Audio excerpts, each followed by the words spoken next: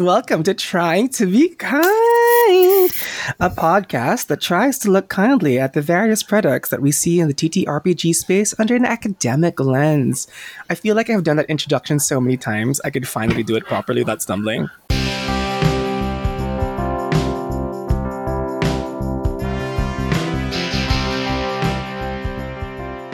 Okay, and here we have today our special guest. We have Vi. Hello, I'm Vi Huntsman. I am here to help consult on the topic of Critical Role.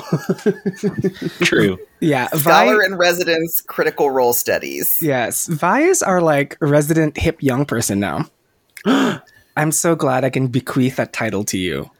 Thank you so much. Am I inheriting it from someone? Am I stealing the crown, or did you dust it off of a top shelf or something? Well, apparently I used to have it. Apparently Fiona nice. Fiona labored under this delusion that apparently I was hip and knew young things. And I'm like, Fiona, I just step out the door occasionally. I think that's more than certainly than I have. You know. Anyway. Are you aware that there's a series of tubes called the internet, and you can see all sorts of wild stuff there? Just people can say anything they want. Oh my god! I swear. Why do I feel like this is the calm before the storm? it's just okay. So, as you may have heard, this is going to be our special episode on Critical Role. The Monster Hearts one shot. That said, this might take a while. So our episodes will not be a one shot as we try to unpack this cultural event called Cinderbrush, the Critical Role Monster Hearts one shot. Okay, now let's play our game on how we introduce ourselves. And Fiona, given that this was your brainchild, I think maybe you should start. Hi, I'm Fiona Maeve Geist. I'm usually on this show, I think. I'm not very good at my job, and if I were a Monster Hearts character, my skin would be a ghoul, because I'm actually kind of not always a great person, but I do think that I have a high cold. And look, you could figure out whatever you think my hunger is, and I have satiety and a spirit to corpse. So if you are new to the Monster Hearts experience, that's a really good emotional PvP character. Okay, I'm next, and I said in my heart of hearts I'd like to be a witch. But after talking to Fiona about this, I'm probably the codependent skin of the mortal, which is so disappointing. It really is. I work these things out in therapy, dudes. And anyway, y'alls, dudes, I mean this in the Californian sense, FYI. And it's just I'm so disappointed. I mean, fine, I am hot. Yeah, can confirm, and I can. What be are you dark. gonna do? I mean, can someone just save me from this conversation? Damn, I'm doing it again. Excuses are my armor. Weapon. Reason is my blade. Exhibit Here A. to do battle. Exhibit A. Okay, so why don't we bring this over to Jared? Jared Bear, have you thought about it? Because Theo and I also thought it for you.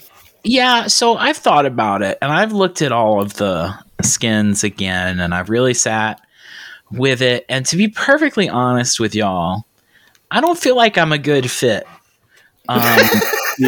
for any of these. But I think the one that I've arrived at, and you're going to laugh, because it's a little bit like that time I declared myself the best Star Trek captain. But I feel like the only one I can really get on with is vampire. Now, hear me out. I would go with the high cold, obviously, and inescapable. And while I'm not especially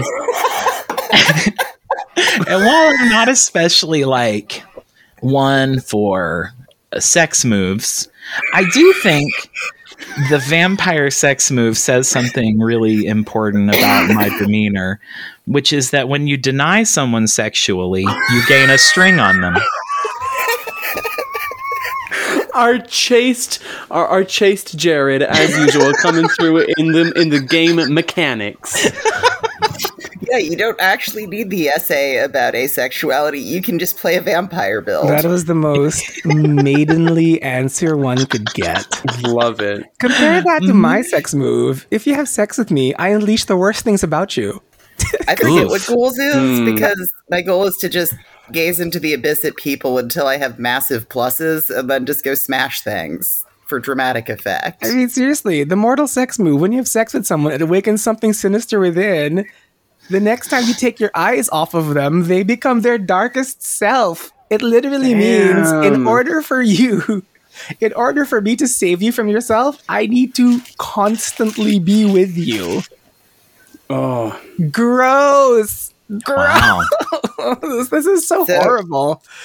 Oh my gosh. Let's Wait, invite. Vi actually has not gotten to weigh in. Yes. So if I were a Monster Hearts character, I would be the Cuckoo, because I decided to answer this question regarding the fact that on my YouTube channel, Collabs Without Permission, it's me imitating others' styles. And so that's the Cuckoo's whole thing. But also, that must be an extracurricular one. I didn't see that one. Oh yeah, that's in the I don't know, one of the bonus skins. I sent Jared one of the groups of them because I suggested Sasquatch because I think it's an inherently funny skin. I think that's Jackson Tengu's. I'm sorry, but Sasquatch really, I mean, there's some cultural appropriation going on there. But let's... Oh no! Bahar, don't go. Let's not open doors. Let's not. You know what? Again, let's not be too spicy. Okay. But also because when I was in high school, I loved putting on other people's clothes, and that's also part of this skin, is putting on other people's clothes. Oh, and interesting. So, yeah. And the sex move is, once you've had sex with someone, add 1 to your rolls for passing as them, which I think just means that I would inherit the gender of people's whose clothes I put on. Oh, yeah, wow. you're like the gender collector. Yeah, just systematized being non-binary. Exactly. See, it's just the obvious choice. Okay, you know what? So this is Monster Hearts, and I think maybe before we talk about like the Critical Role thing, we should talk about Monster Hearts in general first. Like, what exactly is this game?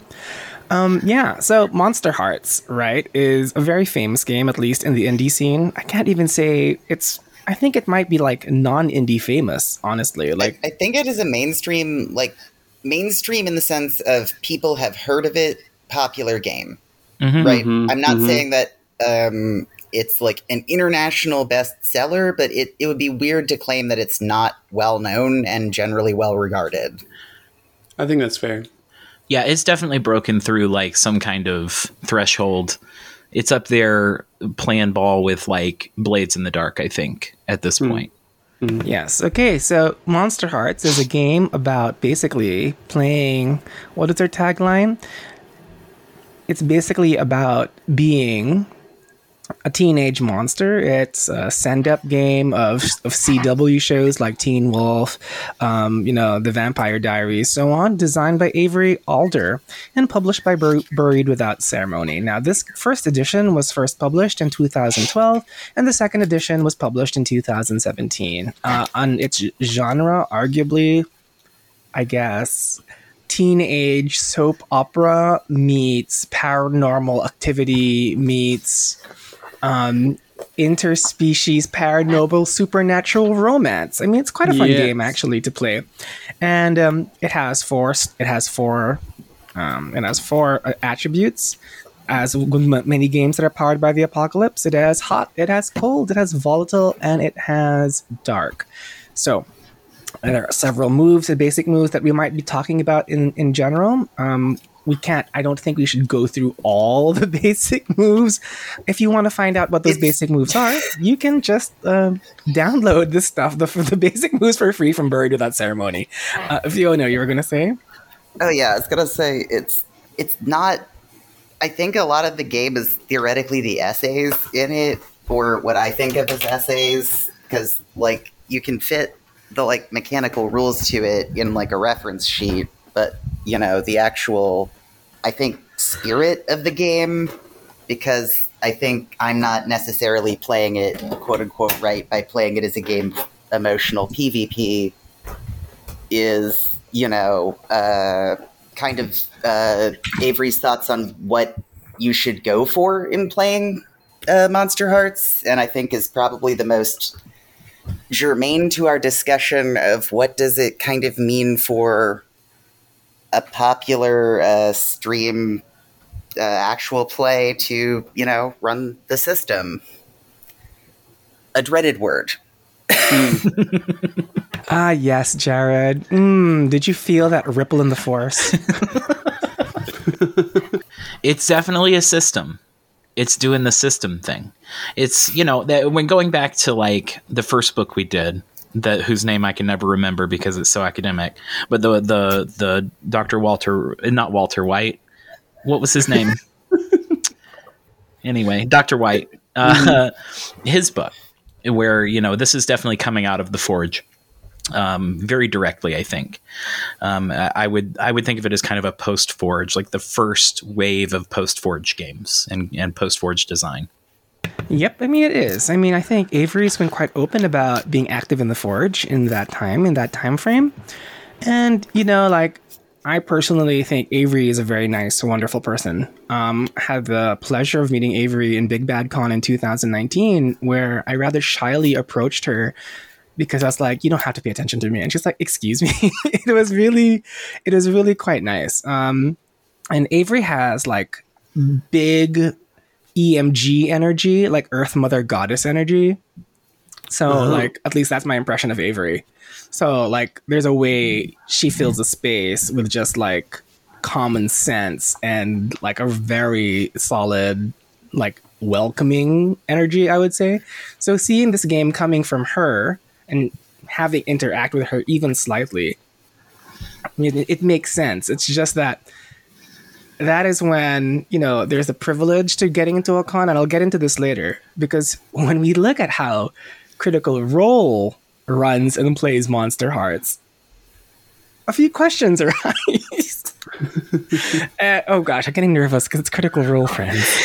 It's getting really I can feel it. Like, I can maybe warm the waters a little bit with the Vi's fun fact of the episode, which is that if you go to critroll.com/monsterhearts, the affiliate link for it directs you right to the Monster Hearts 2 page on DriveThruRPG with a Critical Role affiliate link. Oh, cool. Yeah, it's still up. I checked. That's awesome. Good for them. So if you want to support both at once, you can do that, I guess. Please consider this the closest we've ever come to running an ad, and it goes to directly benefit the people that we're talking about. Oh, weird. I don't mind that. They gave us material to talk about. At the end of the day, At the end of the day, we are all people trying hard in an industry that has disparate levels of success. We should think kindly of those who, are not as doing as well as us. I cannot say that with a straight face. It'd be hard to say anything with a straight face when we're talking about Monster Hearts. Finger katanas. Hey. I'm on my worst comedic instincts, and I'm sorry. Well, I think that's a decent overview of like the first pass out of what is Monster Hearts. Vi, can I ask you what's a Critical Role? You absolutely can. Because I don't know. You can definitely cut this out, but for some reason that question was the most you've sounded like Griffin McElroy in the whole time. No. I'm going to mute myself because I'm going to die here in the back. Now that I've socially pressured everyone into muting themselves and I can run the podcast, Critical Role. Social PvP, here it is. So Critical Role is a group of friends that are the top earners on Twitch.tv, running the what was once the weekly Critical Role 5th edition campaign, or campaigns, and has since moved to a kind of longer episodes, or like a lighter release structure schedule. But yeah, most popular for doing these the Vox Machina and Mighty Nine campaigns, beloved by all, internet famous set of voice actors who sit around and play Dungeons and Dragons, as they are self-described. And it's notable because they only really do play Dungeons and Dragons and Honey Heist. And they play 5th edition pretty exclusively, right? Oh yeah, just specifically 5th edition. Yeah, it's if you're deep in the lore, you know that I think they came from like 3.5. I think they came from Pathfinder, like before they started their Geek and Sundry episode 1, Arrival at Craghammer. Episode. Did they start on Geek and Sundry? Yeah. Oh, they were with Geek and Sundry for a long time. Oh, I didn't know. Yeah, that's always, this is one of my kind of, I think, easy critiques of Critical Role, is that they kind of are just Critical Role, and they like emerged from Geek and Sundry, which did manage to do a lot more than like 5th edition. You know, like their goals were different, of course, but you know. Yeah, Will Wheaton played both Dread and Fiasco, as I recall. Yeah, and a bunch of other games. Mm-hmm. But yeah, those were the big tabletop role-playing ones that I remember coming out of that. But yeah, then they have done a couple one-shots in other systems. We're gonna, if we go over like the players that were in Cinderbrush, then Taliesin Jaffe, he ran an episode of Vampire the Masquerade. But for one of the for their Valentine's Day episode in 2020, which I think is important to state exactly when it was. Hindsight is actually 2020. It is. Oh. Yeah. For their, which I think is like part of the, it's a romance game. They were trying to get in the mood. For Valentine's Day 2020, they decided to do a session of Monster Hearts, and they did like an episode of Handbooker Helper to give their viewers kind of a primer for the game mechanisms that they were. I wish I had watched that. Oh, it's fun. I can. Jared, you actually did watch that because you literally had commentary about it while you were watching it to me. I didn't watch Handbooker Helper, did I? Hold on. You used. I feel like we used some unkind language to describe it at the time. Oh, I don't know how to play. We'll show you the way. I did watch that. Yeah, I did watch Helper. that, actually. Helper. Ding. Stop singing, Vi. We can't afford the rights. Yeah, I actually don't think we can be demonetized because we're not monetized. That's true. Mm-hmm. I just had to. I did the singer thing where I had to correct my last note because I was flat. Well, let me ask you this, because the whole time I was watching this, and I watched 9 hours of this episode because I watched it twice. Mm-hmm. Which, for those of you who don't know me, I've never done anything for 9 hours in my entire life. So how would you say that this episode is representative of Critical Role as a media property? I would say that if you really wanted to get a look at Critical Role, I think 5th edition is intensely tied to that in a way that you can't really extricate, which will actually probably like play into the conversation that we have about their Monster Hearts episode. Okay. But as far as like the like rhythm of the like the scene to scene, and I think that when you listen to the behind the scenes information about Critical Role, Matt talks a lot about, or Mr. Mercer, he talks a lot about like, or not a lot. He's mentioned in the past that he has a feel for like, oh, we're like approaching the break. You know, he like can think of the game in terms of like 20-minute chunks or something like that. Mm. And so I think like if you're talking about like the rhythm of like the role play and how the story moves, and I think like I think in that way, yes, it's representative, like the length and rhythm of it. Cool. Because honestly, I'll be perfectly honest. I this is the only Critical Role anything I've been exposed to outside of the occasional like blunder tweet. And it's not exactly what I expected in a lot of ways. What were you expecting? Well, I was expecting it to be a little more, I guess, bombastic. Like I was expecting more funny voices, and maybe that's a matter. It occurs to me that maybe that's because this is Monster Hearts and it's more like normal people in a weird world rather than like goblins and orcs and stuff. I think that you were about to say something. Oh, and just like generally I don't know. I guess I expected more like hand waving and loud, and it felt surprisingly controlled. I mean, I expected it to be highly professional, but I feel like the performances were a little less unhinged than maybe I expected. Oh yeah, I think there's a kind of thing like the crew are like the cast, I should say, are voice actors. Like that's kind of obviously very much part of their shtick, but I don't think they do voices as much as they do like accents and like character voices, or like I think like more often you get accents or like so they tend to be really grounded. You're saying they do, yeah. You get, I think there was like a goblin character for a while, but it wasn't. It is more grounded than like more than it is like big top like circus like huge accents and well like that's wild. good actually. I mean, like I don't want that to come across as a criticism. I was pleasantly surprised by that, I suppose. And you said hand waving. Oh, was that like theatrical? You were yeah, exactly. Oh, yeah, gotcha. Yeah. Because I know that's also one of our tabletop terms. Oh yeah, the different kind of hand waving, definitely.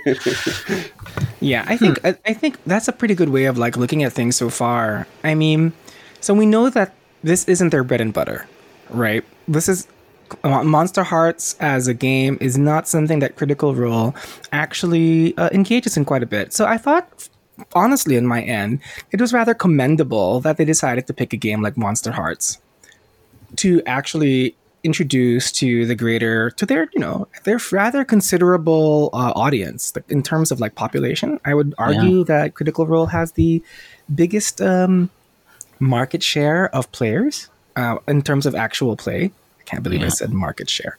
Well, to the point that they have stunningly successful Kickstarters. They are now an Amazon Prime show.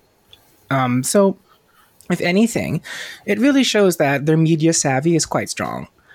These are people, I think we should point that out. These are people who have worked in the media, and that means that they have access and skill with regards to producing a product that is meant to be consumed as a media event, rather than simply just seeing, as as they're often defended as a group of friends just playing a game.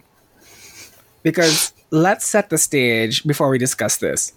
When we watch Critical Role is basically like watching a very interesting merge between theater and television production and so on.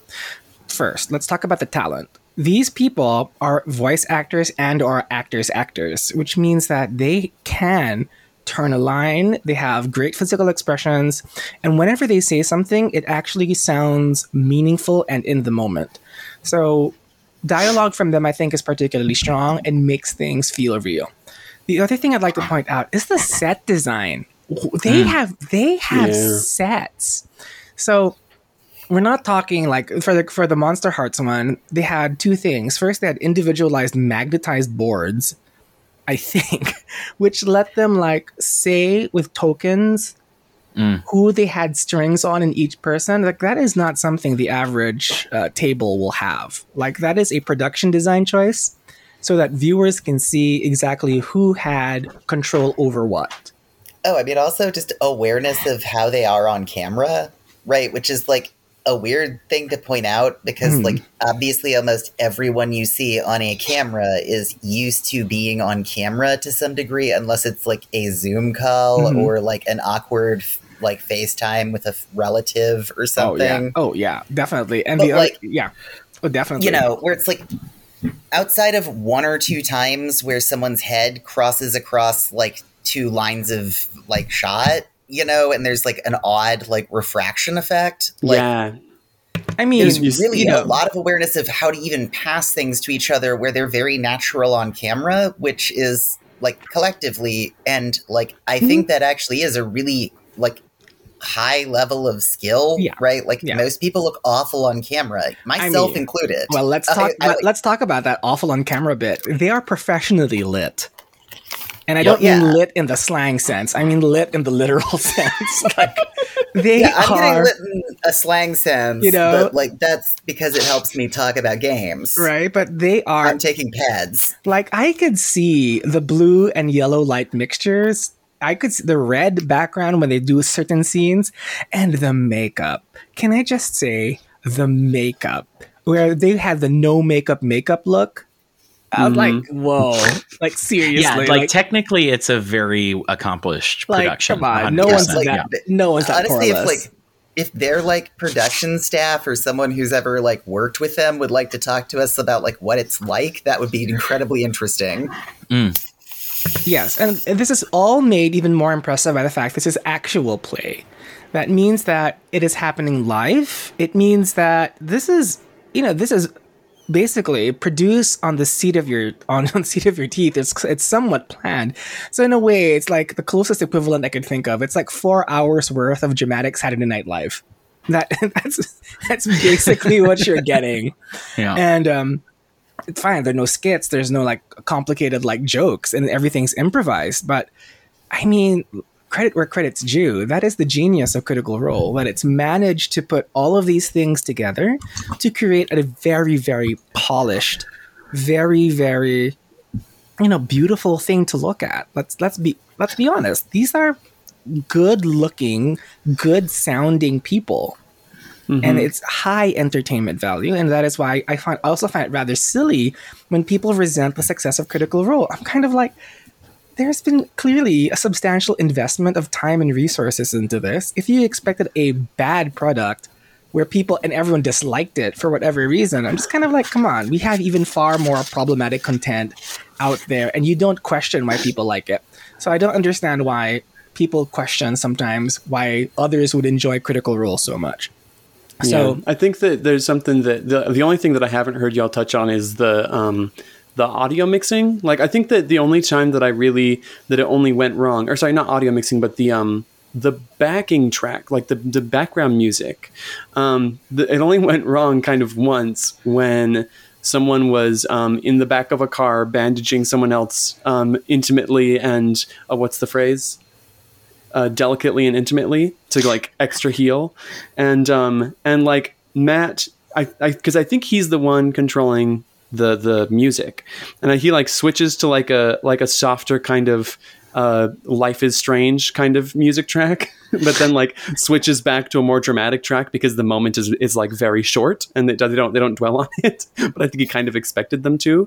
But like you can hear the music get like quieter when they go out of the rave, and then louder when they go deeper into the rave, and it's just it's all very. The sound engineering is good. But they are operating at a high level. There are teams behind this, right? I wouldn't be surprised if there was a director of photography. I wouldn't be surprised if there was a director of sound. So this is clearly a lot more than the panto that we call this podcast. So, having established what Critical Role is and just how good it is, I think the focus of this episode isn't so much to bash out the Critical Role. It's just that knowing that this is something that is quite it is a cultural landmark in gaming. Let's be honest. It is a cultural landmark in gaming, and like many landmarks, you need to look at them and wonder, why were they like put up? What made these things, who decided to erect these monuments to gaming? Now, I'm sorry, context of Monster Hearts using the word erect, pun intended, not intended. Okay. No, I just realized what I said there. Yeah. Okay. So I guess, again, like putting on the Mahar needs structure hat, I guess the big question now that we really need to investigate is, given that this apparatus, like this large-scale media apparatus, has now looked into a game which is ostensibly indie, and I still think is, in many people's minds, an indie alternative, what has that done to the discussion of how actual plays work, I think, and in general, like what happens when something like something like Critical Role, rather, plays Monster Hearts? Like, what were your impressions when you saw this happening? I remember pretty distinctly when it was like announced and coming out, because it was a big buzz in the indie sphere. I think that it's part of their they were, before COVID really hit, they were trying to get a like a series up of videos where they would shout out indie games, and this kind of felt like the precursor to that. And it was more like less that they would play them and more that they would like talk about them. But and I don't think that ever came to fruition, or it's on some other channel that I don't know about. But it was exciting to like see them playing Monster Hearts. I think that one of my stranger takeaways from it, though, is that it does feel like, and of course this is like with the 5th edition being so tied into Critical Role, or maybe the other way around. It did feel like, a Valentine's Day special occasion where Dungeons and Dragons 5th edition is kind of the system that they can use to do everything. But then when they want to get saucy and tell some romance stories, then they pull out Monster Hearts, for this specific thing that it's good at. Yeah, I guess a question I didn't ask earlier, but I think ties into this, is like, how much is romance part of the storytelling in mainline Crit Role, right? Because I assume a Valentine's Day episode using a queer like romance game has like obviously a different emphasis than their normal like on the actual other hand, play. Yeah, I mean, I think that it would be easy to do like a Valentine's Day masquerade ball in their like mainline storytelling campaign. I feel like that would not be out of place as like, oh, some intrigue and espionage and romance or something.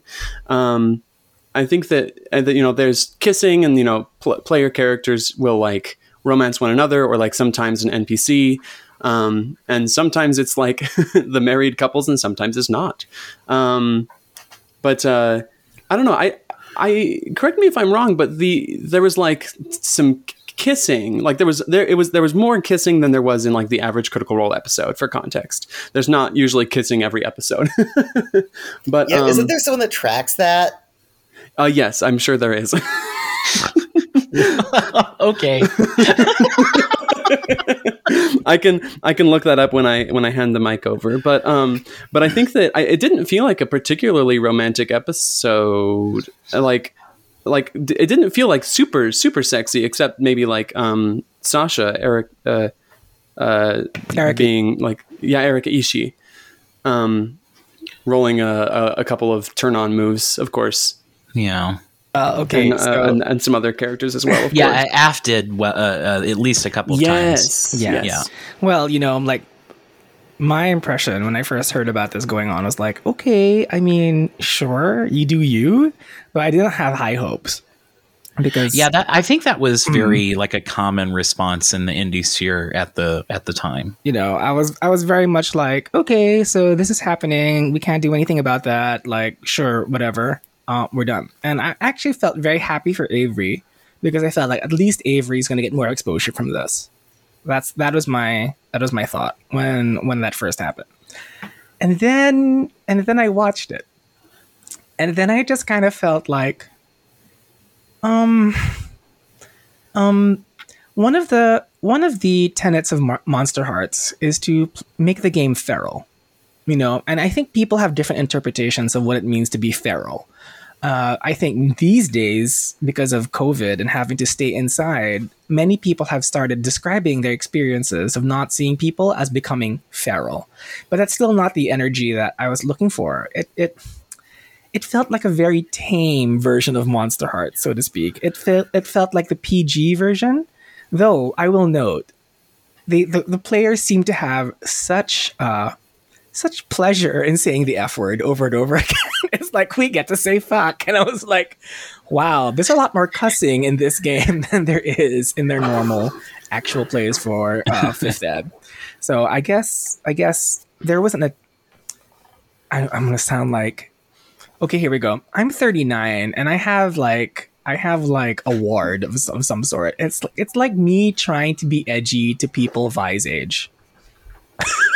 Oh, the number of fucks? Yeah, but it's kind of felt like, oh, I'm in my 30s, but I'm going to be like a teen. I got to be all like edgy and shit.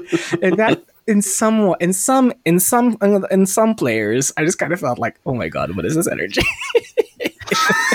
Like, it's like some hello fellow kids energy. Like, hey, I'm the cool mom. You know? Well, I mean, I feel like this is the part where I mean this in every way, not to be cruel, but to be honest, right? Like, is the very, oh yes, teenage drug dealers who are notably good at like handling money and getting all of their stuff passed off and like are, you know, like operating at a high level of efficiency with a large market and deliver drugs in the Midwest somewhere like, you know, LA drug dealers do, but also teenaged.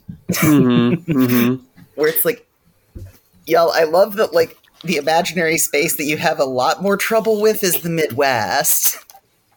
Oh my god. It's like, yeah, we can talk about that. That feels a little bit mean-spirited. Yeah. Like, in every way, I will say that in, like, I live in the Northeast. I'm from, like, basically the Mason-Dixon line. Like, in every way, I've been to the Midwest some.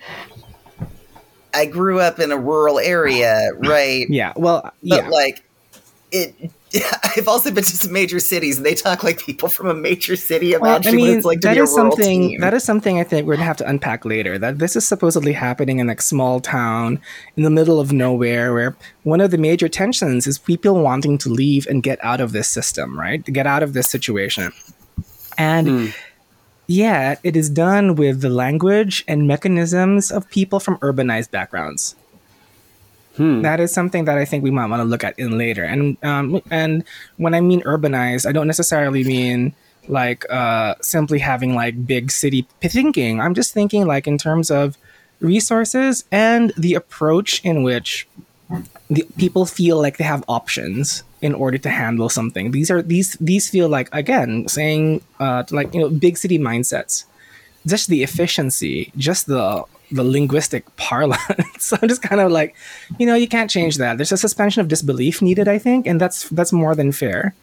And I don't think we should look to games, even games set in our world, and look for any verisimilitude, right?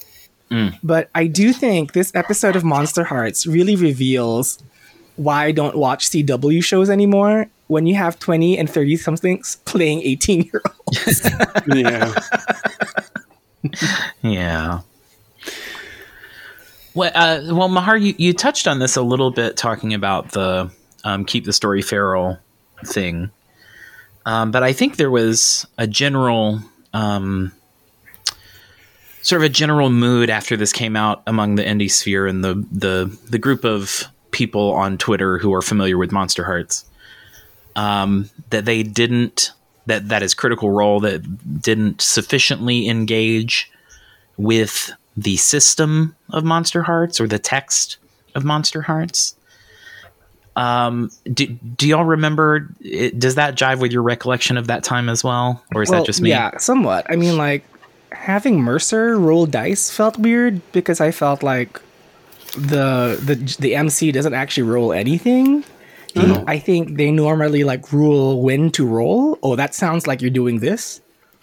There was one moment where he told someone to make like a hot check or something. And I thought that was funny. I thought that was funny. Make a hot check is one of those phrases that I wish we could soundboard. Like, I wish we had the level of production of like a Radio Zoo show, because also you know, there's a bit where, because of the subtitles that I watched it with, there's an awkward cut in the dialogue in terms of subtitle captioning that makes a very funny innuendo. Oh God, Fiona. Beautiful. Fiona, we should make like, and Jared, I don't know if this is within your like patience for editing, but could we have something like a sound the next time we have this, like, it's a hot chick. Meow, meow, meow, meow. Oh, I can make that happen. Don't worry. We can compose that and do a soundboard. Yeah, I can make that happen. But I bring it up. I bring it up because I feel like they actually did a pretty good job of engaging with Monster Hearts as a large entity. I'm not going to say that they like played exactly the way Avery Alder, you know, intended it. Well, actual play put some limitations on them, right? Yeah, but I do think they fully engaged with the subject matter and the tone of Monster Hearts sort of broadly.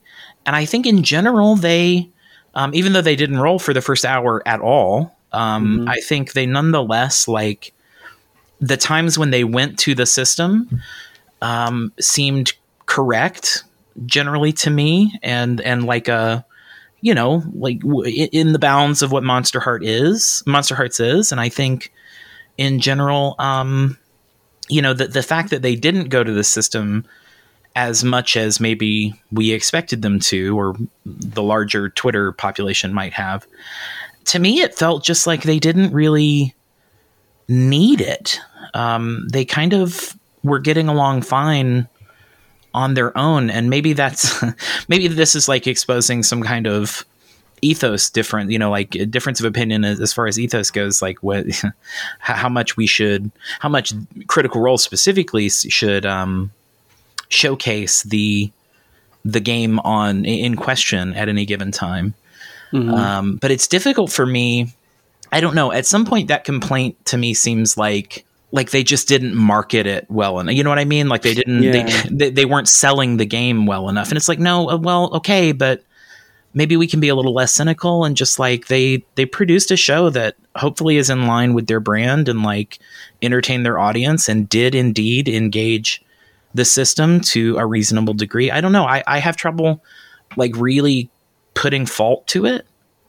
I don't know how y'all feel. You know, like I think like it was an honest effort. I'm going to give it that. I think it was an honest effort. I think it's an effort that is very much a product of its time, in the sense that I don't think Critical Role does live plays anymore, right? I think they pre-tape that's everything. Right. Yeah, it's all pre-recorded now. It's all for the pre-recorded longest now. time. Yeah, they would live stream their episodes simultaneously on Twitch and YouTube. But yeah, it's been pre-recorded since some point in COVID. Yeah, that's probably a good call anyway. You know, yeah, like I think pre-recording right now. Yeah, sorry, you so go on. Uncomfortable for them in that like 2.5 hours to break. Like, I mean, I'm admittedly not very professional and on the clock here with a bunch of things, but right, like we're not running like, you know, 2.5 straight hours. No water drank on camera. Yeah, they do drink, but I mean, like at the same time, I think that there's a their production still is quite similar to how Cinderbrush was at the same time, because they still do them in like 2 tape segments back to back, because I assume, you know, they have to pay the whole crew that is there as well, so they might be able to, they have the liberty to take longer breaks now between the first and second half. But I mean, for all you know, I don't know who's working on that thing, so like I don't know if they have to follow union, for example. I don't know what that is. What I will say though is that because it's all pre-taped now, it's pre-recorded, one would hope that there are people reviewing the content before it airs. And I think like with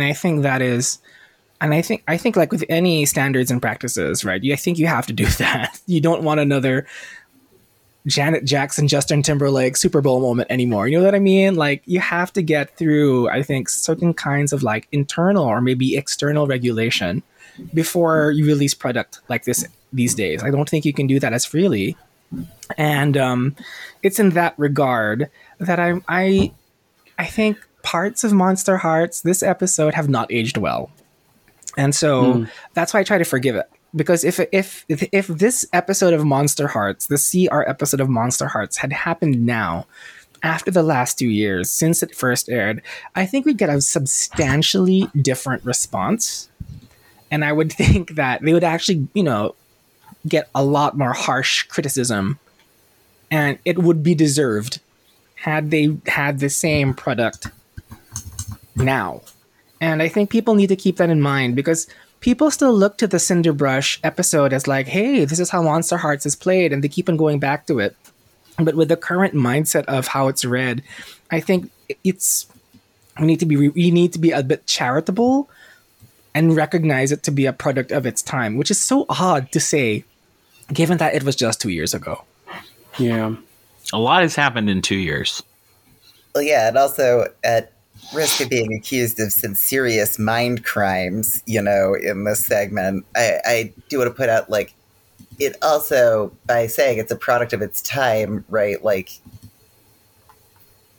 it is just in every way that, you know, it's like, it's 2 years ago, which is both forever and not that long ago. But like, what's interesting about 2 years is just how differently some bits read.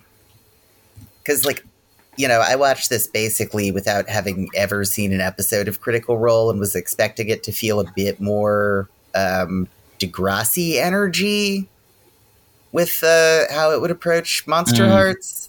To both like feeling like they absolutely beat the production I was expecting, but in every way, like, I think a scrappier result by being a little bit more raw would have been more interesting, but I don't think that professionals do that. Okay, so we've been talking about the episode without actually setting up what the episode's about.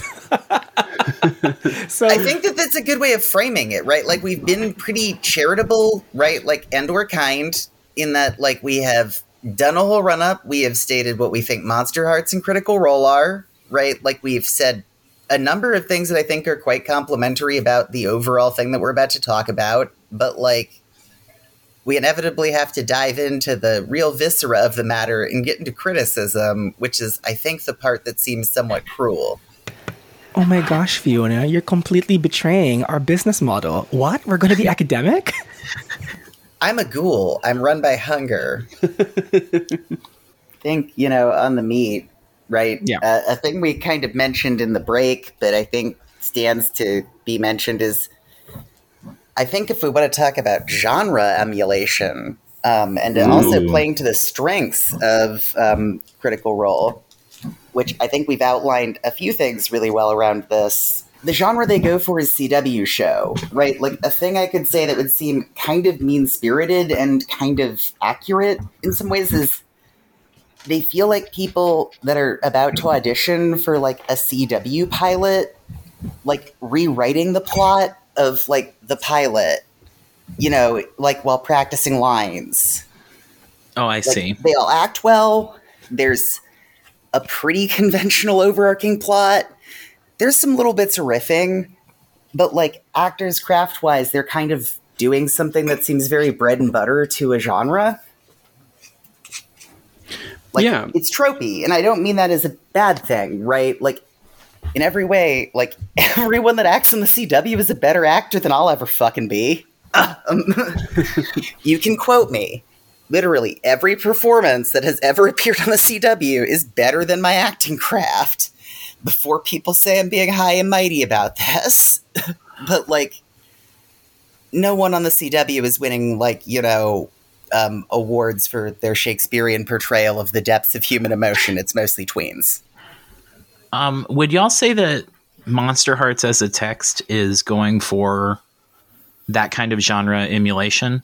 Like, I know the book name drops a lot of those, like, teenage supernatural romance shows and stuff. Yeah, but I feel like...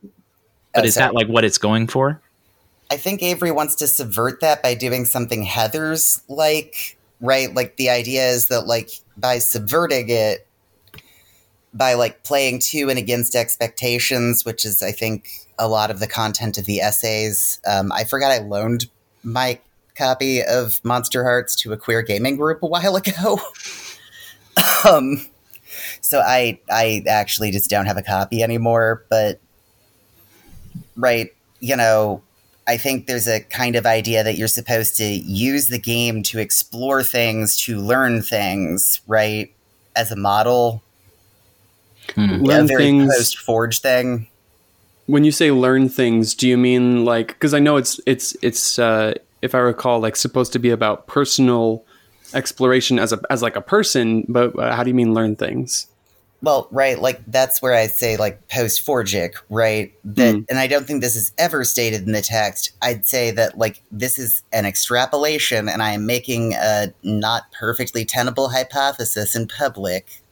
Well, there's, like, a quote. paratextual justification for this kind of reading, I think. But, like, the reason you're supposed to keep the story feral and have, like, characters both, like, have explicit conversations that lead to a bunch of line, veil, X-card, etc. things is to be like, here are some of the more heavy themes that I want to go towards in exploring a character that is inherently positioned to go into a death spiral, right? Like, all of the characters are set up to death spiral. They're mechanically incentivized to death spiral because they're a metaphor. You know, that's not me even looking for subtext, that's text, right? Like, there's description of all of the classes as their literal metaphor, usually with some fealty to what the monster is. If I wanted to put on my academic hat and, like, name check a book, is, like, before he transitioned, academic theorist Jack Halberstam wrote a book about, like, Gothic media and queer anxieties that was actually, I think, very good. I think most of his work is incredibly boring and terrible, but, like, his early work's really good. Comparatively, it still is what a lot of people would call postmodern nonsense, and I think the critique stands, right? It's about Victorian metaphors of monsters as queer anxieties. There's no way around saying that's an inside baseball. But, right, if you wanted to take that sort of text, right, there's ways in which, like, anxieties about, like, the real world, right, why there's the essays about racism or about town size and etc., right, because it wants to treat all of these things seriously, and this is me trying to take Avery Adler as seriously as possible and as true to, you know, the spirit of the book that I've read but could not reference as possible, right? Like, the whole idea is that you do that so that you can set up a bunch of safety boundaries so that you can do this emotional PvP-ish game because you're exploring something, right? Like, dramatically, you're playing characters to engender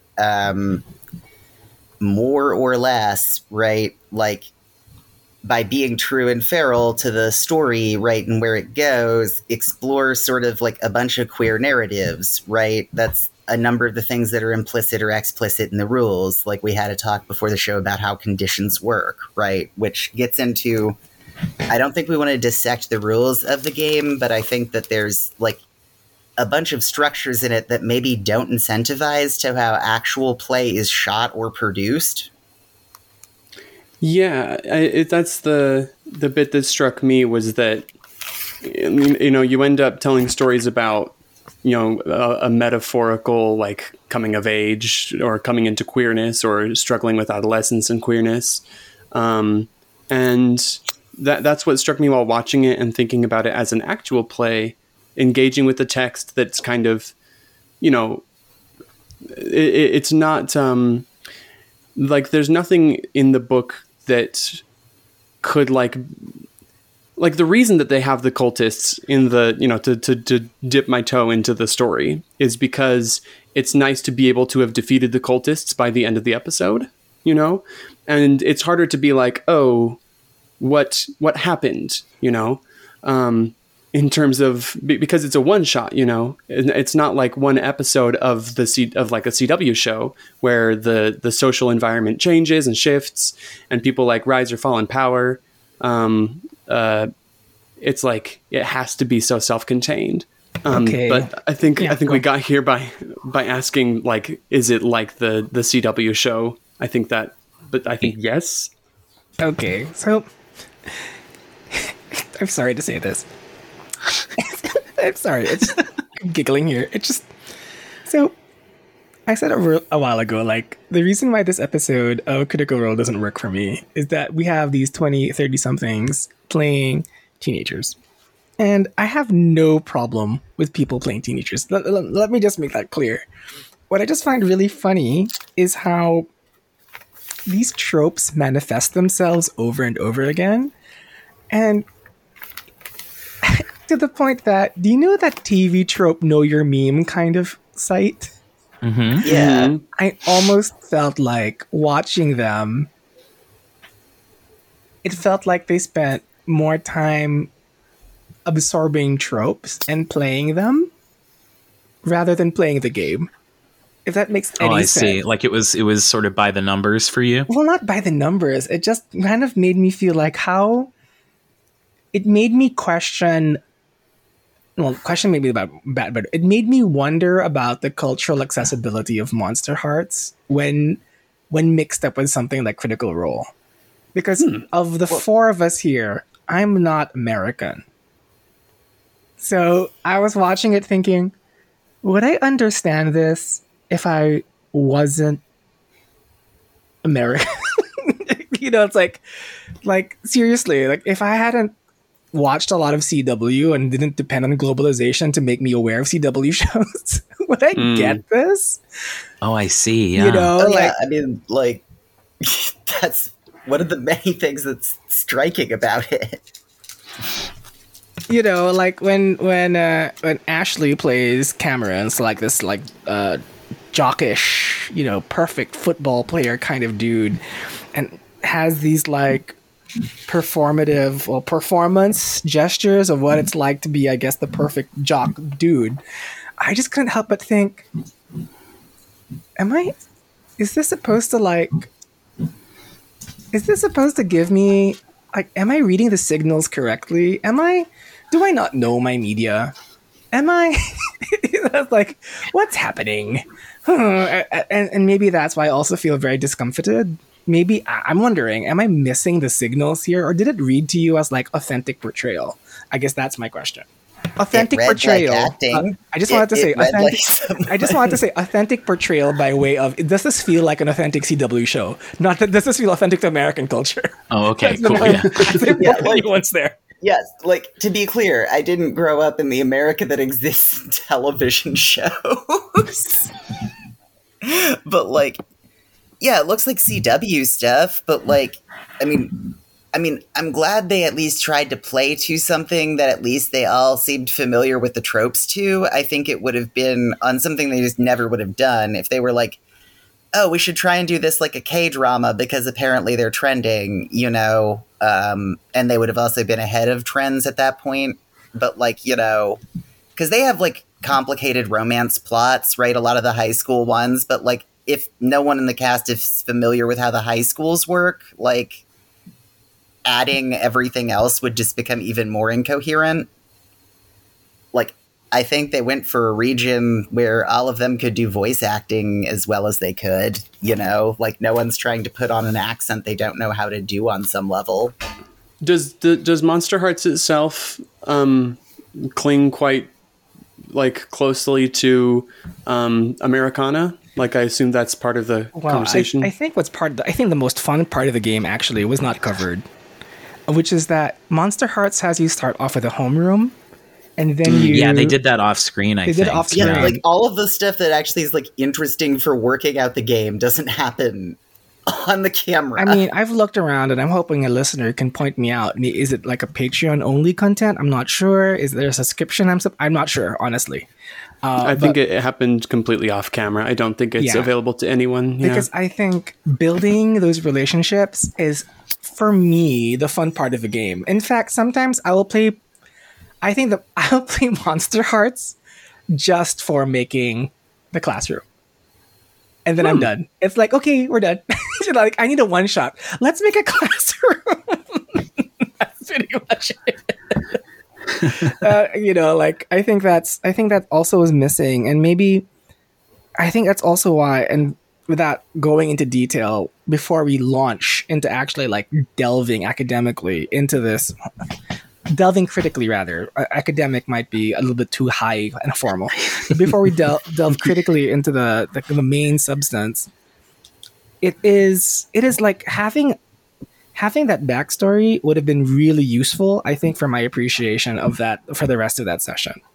It would have made everything go faster in a weird way, right? Yeah. Like in a weird way, they would have been able to have a conversation about like what the town and their characters are supposed to be like, including in a weird way the tone of their character, right? Because like I've watched some tween dramas, and like I own a complete run of the TV series Gossip Girl.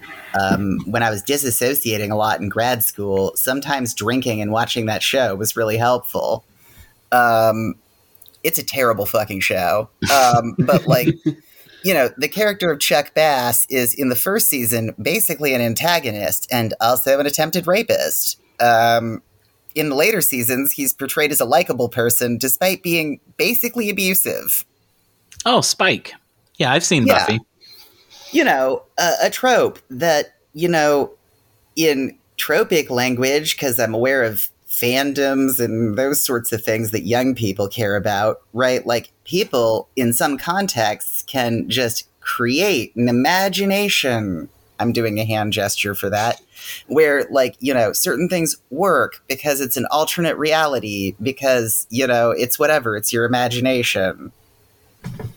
And, like, that's also an inherent part of, I think, the idea of, like, the world creation in Monster Hearts, because the MC is supposed to, as Mahar pointed out much earlier, tell people when they should roll dice, because it seems like they're hemming and hawing about what's going to happen, rather than, like, role-playing and planning things and making scenes. I have a question for y'all, and this is actually tangentially related. If you were to do a one-shot, not necessarily Monster Hearts, not necessarily any, well, for any system really, and let's put on our, like, fictional producer hats, because we don't do actual plays, at least I don't. I don't reveal myself, how I play to the rest of the world. Would you want to have what are essentially rehearsal one-shots before you had your production one-shot? So that, or is it too much of a risk, or is that too much of a time sink? What do you think?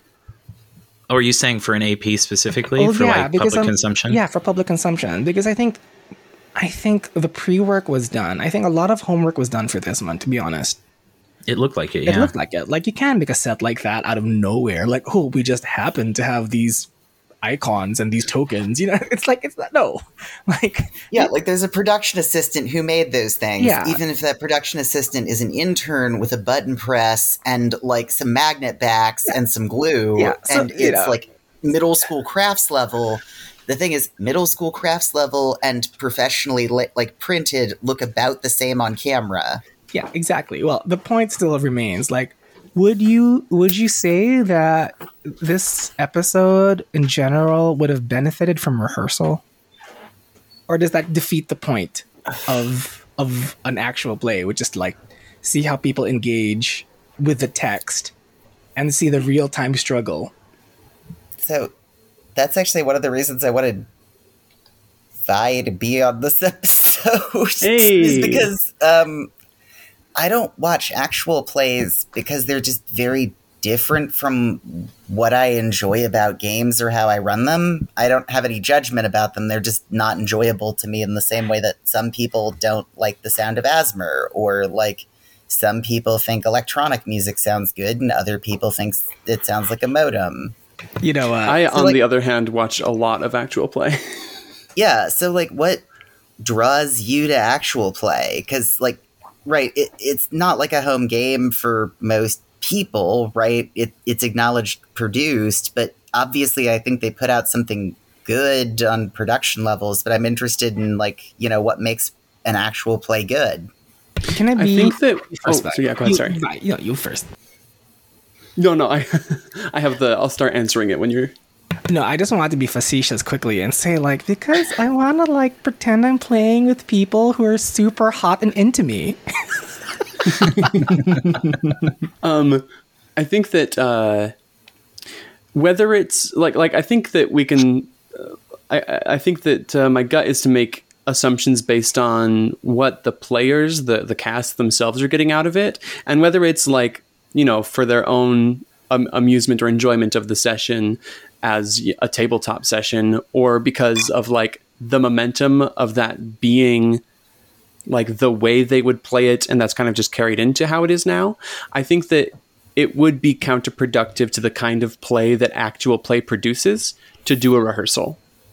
I think that for the same reason, actually, that I think they didn't show the homeroom like creation process on camera, because I think once you enter the magic circle of, like, oh, now we're telling a story together, it doesn't matter that you both know a plot detail about your interconnected backstories, or, like, you know, the you know, how that might affect how you interact. What matters is that it, like, comes out during play. And so it's like, and so, yeah, I don't think that rehearsals would ever be something that make sense, except under, like, extremely specific circumstances. That's interesting. There's a related thing, I think, that's been rattling around in my head. about how, like, I was pretty surprised at how, you know, that thing that happens when you're playing an RPG where a player will say something that's definitely a joke, and then everybody goes, haha, I didn't actually say that. And then it's like, well, what do you actually say? Like that kind of moment. Mm-hmm. It seems like, at least in this episode, that happens several times, except there was none of the haha, I didn't actually say that. Like they'll make a thing that to me sounds like a player joking and then just use it. And like, no, that's true now. Like that's canon now. And it feels like they're, the reason I bring it up here is it feels like they're really, really reticent to step out of that place. Like call it the magic circle or whatever it is. Which to me, and maybe this isn't true for Monster Hearts, but my experience with PBTA games is like a lot of the game is about stepping into and out of that space a lot, right? You live in that space, and then the game interrupts and you step out and you talk very broadly.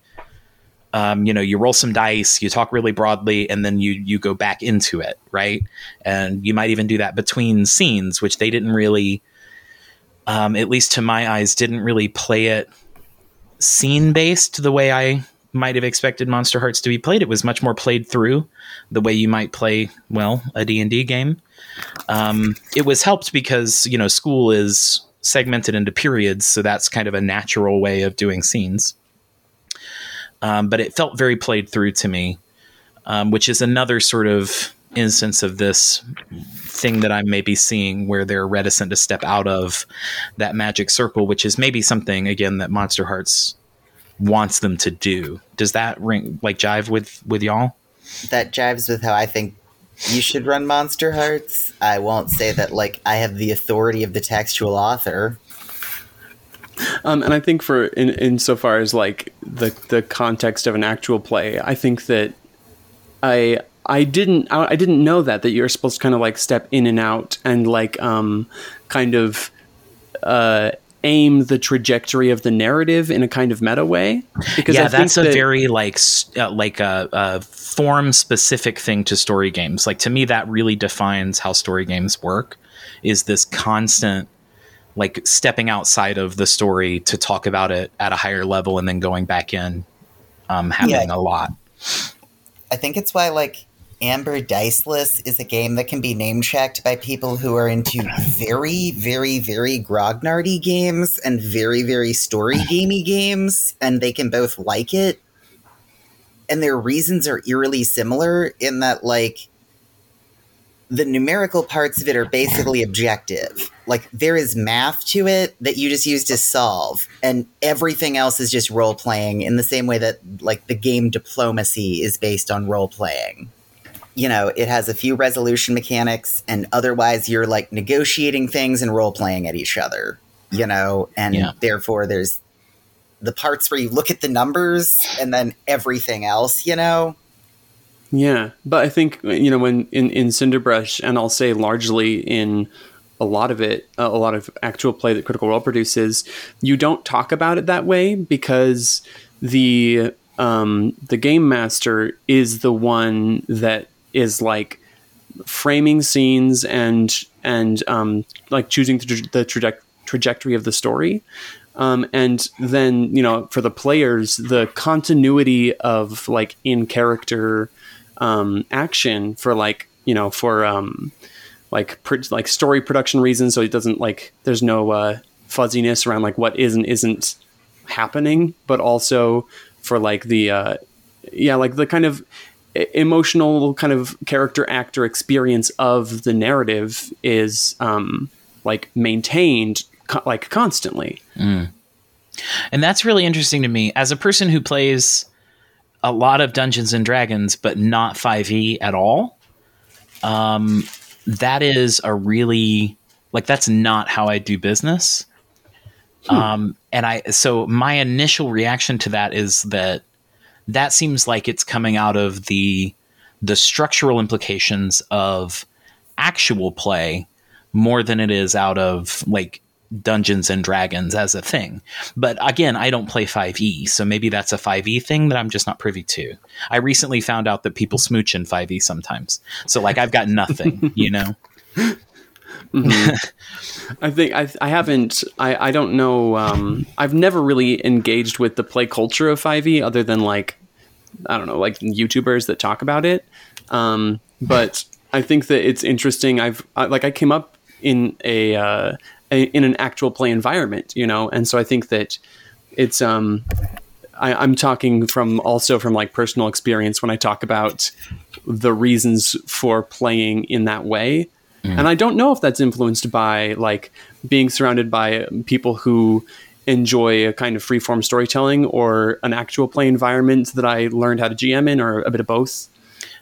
Yeah, it seems maybe less chicken and egg and more like 6 of one, half a dozen the other, you know? It seems like those two things go together. Like it's a package deal, you know, that actual play is popular in part because people like this style of role-playing game. And then conversely, the existence of actual play creates more demand for this style of role-playing game, perhaps. I'll drink to that. It's interesting. Yeah. I think we need to get into brass tacks in the next episode. Like, let's be real, y'all. We need to look at what exactly happened in this blow episode. by blow. That's really an unfortunate term in the context of Monster Hearts. There's not enough blowjobs in the actual, like, I am actually disappointed by the lack of, like, you know, explicitly described sexuality, you know, as a simulationist. I'm sorry, I had that punchline all episode, and I finally got a chance to use it. I mean, I'm so proud of you. Seriously, like, friendos, this is big. Like, I know they would get demonetized if they had anything like that, but like, I wonder if they had a standards and practices meeting before the episode of like no exactly legally what they're allowed to talk about. No triggering of sex moves, you think? Well, no, sex moves were triggered in it, but like it's also the weird thing of like the game explicitly on. Oh God, I'm gonna throw another System Matters thing in, or doesn't matter, right? The game explicitly, because of a number of the things in essays and etc., wants you to explore a concept that sexuality is not defined in like really limited ways. It's how it describes a lot of the idea of it being a queer game, right? It's why there's rules for asexual people, etc., right? Like on some level, it is trying to break from the idea of like, yes, you know, the intro to Dark Place where he's like, they had sex in the 3 positions: doggy, missionary, or normal, woman on top, and then a monster ate them. You know, like, this was trying to be kind. Yay! Oh my God! But, you know, for real, like, there's a degree to which, like, right, like the whole idea in the game is that like you're supposed to have concepts that are outside the normativity or capture something about like experiencing queer awakenings, which like, I'm just going to say something that sounds maybe fucked up to say, but like, I assume that the adults that played that game are people who are pretty certain about what their gender or sexuality are, or are not going to explore any questions about it on a fucking camera. And if they did, I would worry about them. Like, I think that would actually be like a conversation about bleed level, like disturbing thing, right? That it would be happening in public. Yeah. Like, I think it would go against the intended spirit of the game and the intended outcomes, and I think that's one of the reasons this is interesting. Okay, so we're going to follow our rules. Episodes should not last longer than an hour and a half, and I think we've more than covered that. But again, Vi, super duper thanks for being here. Gotta say, I hope you provide perspective that none of us have.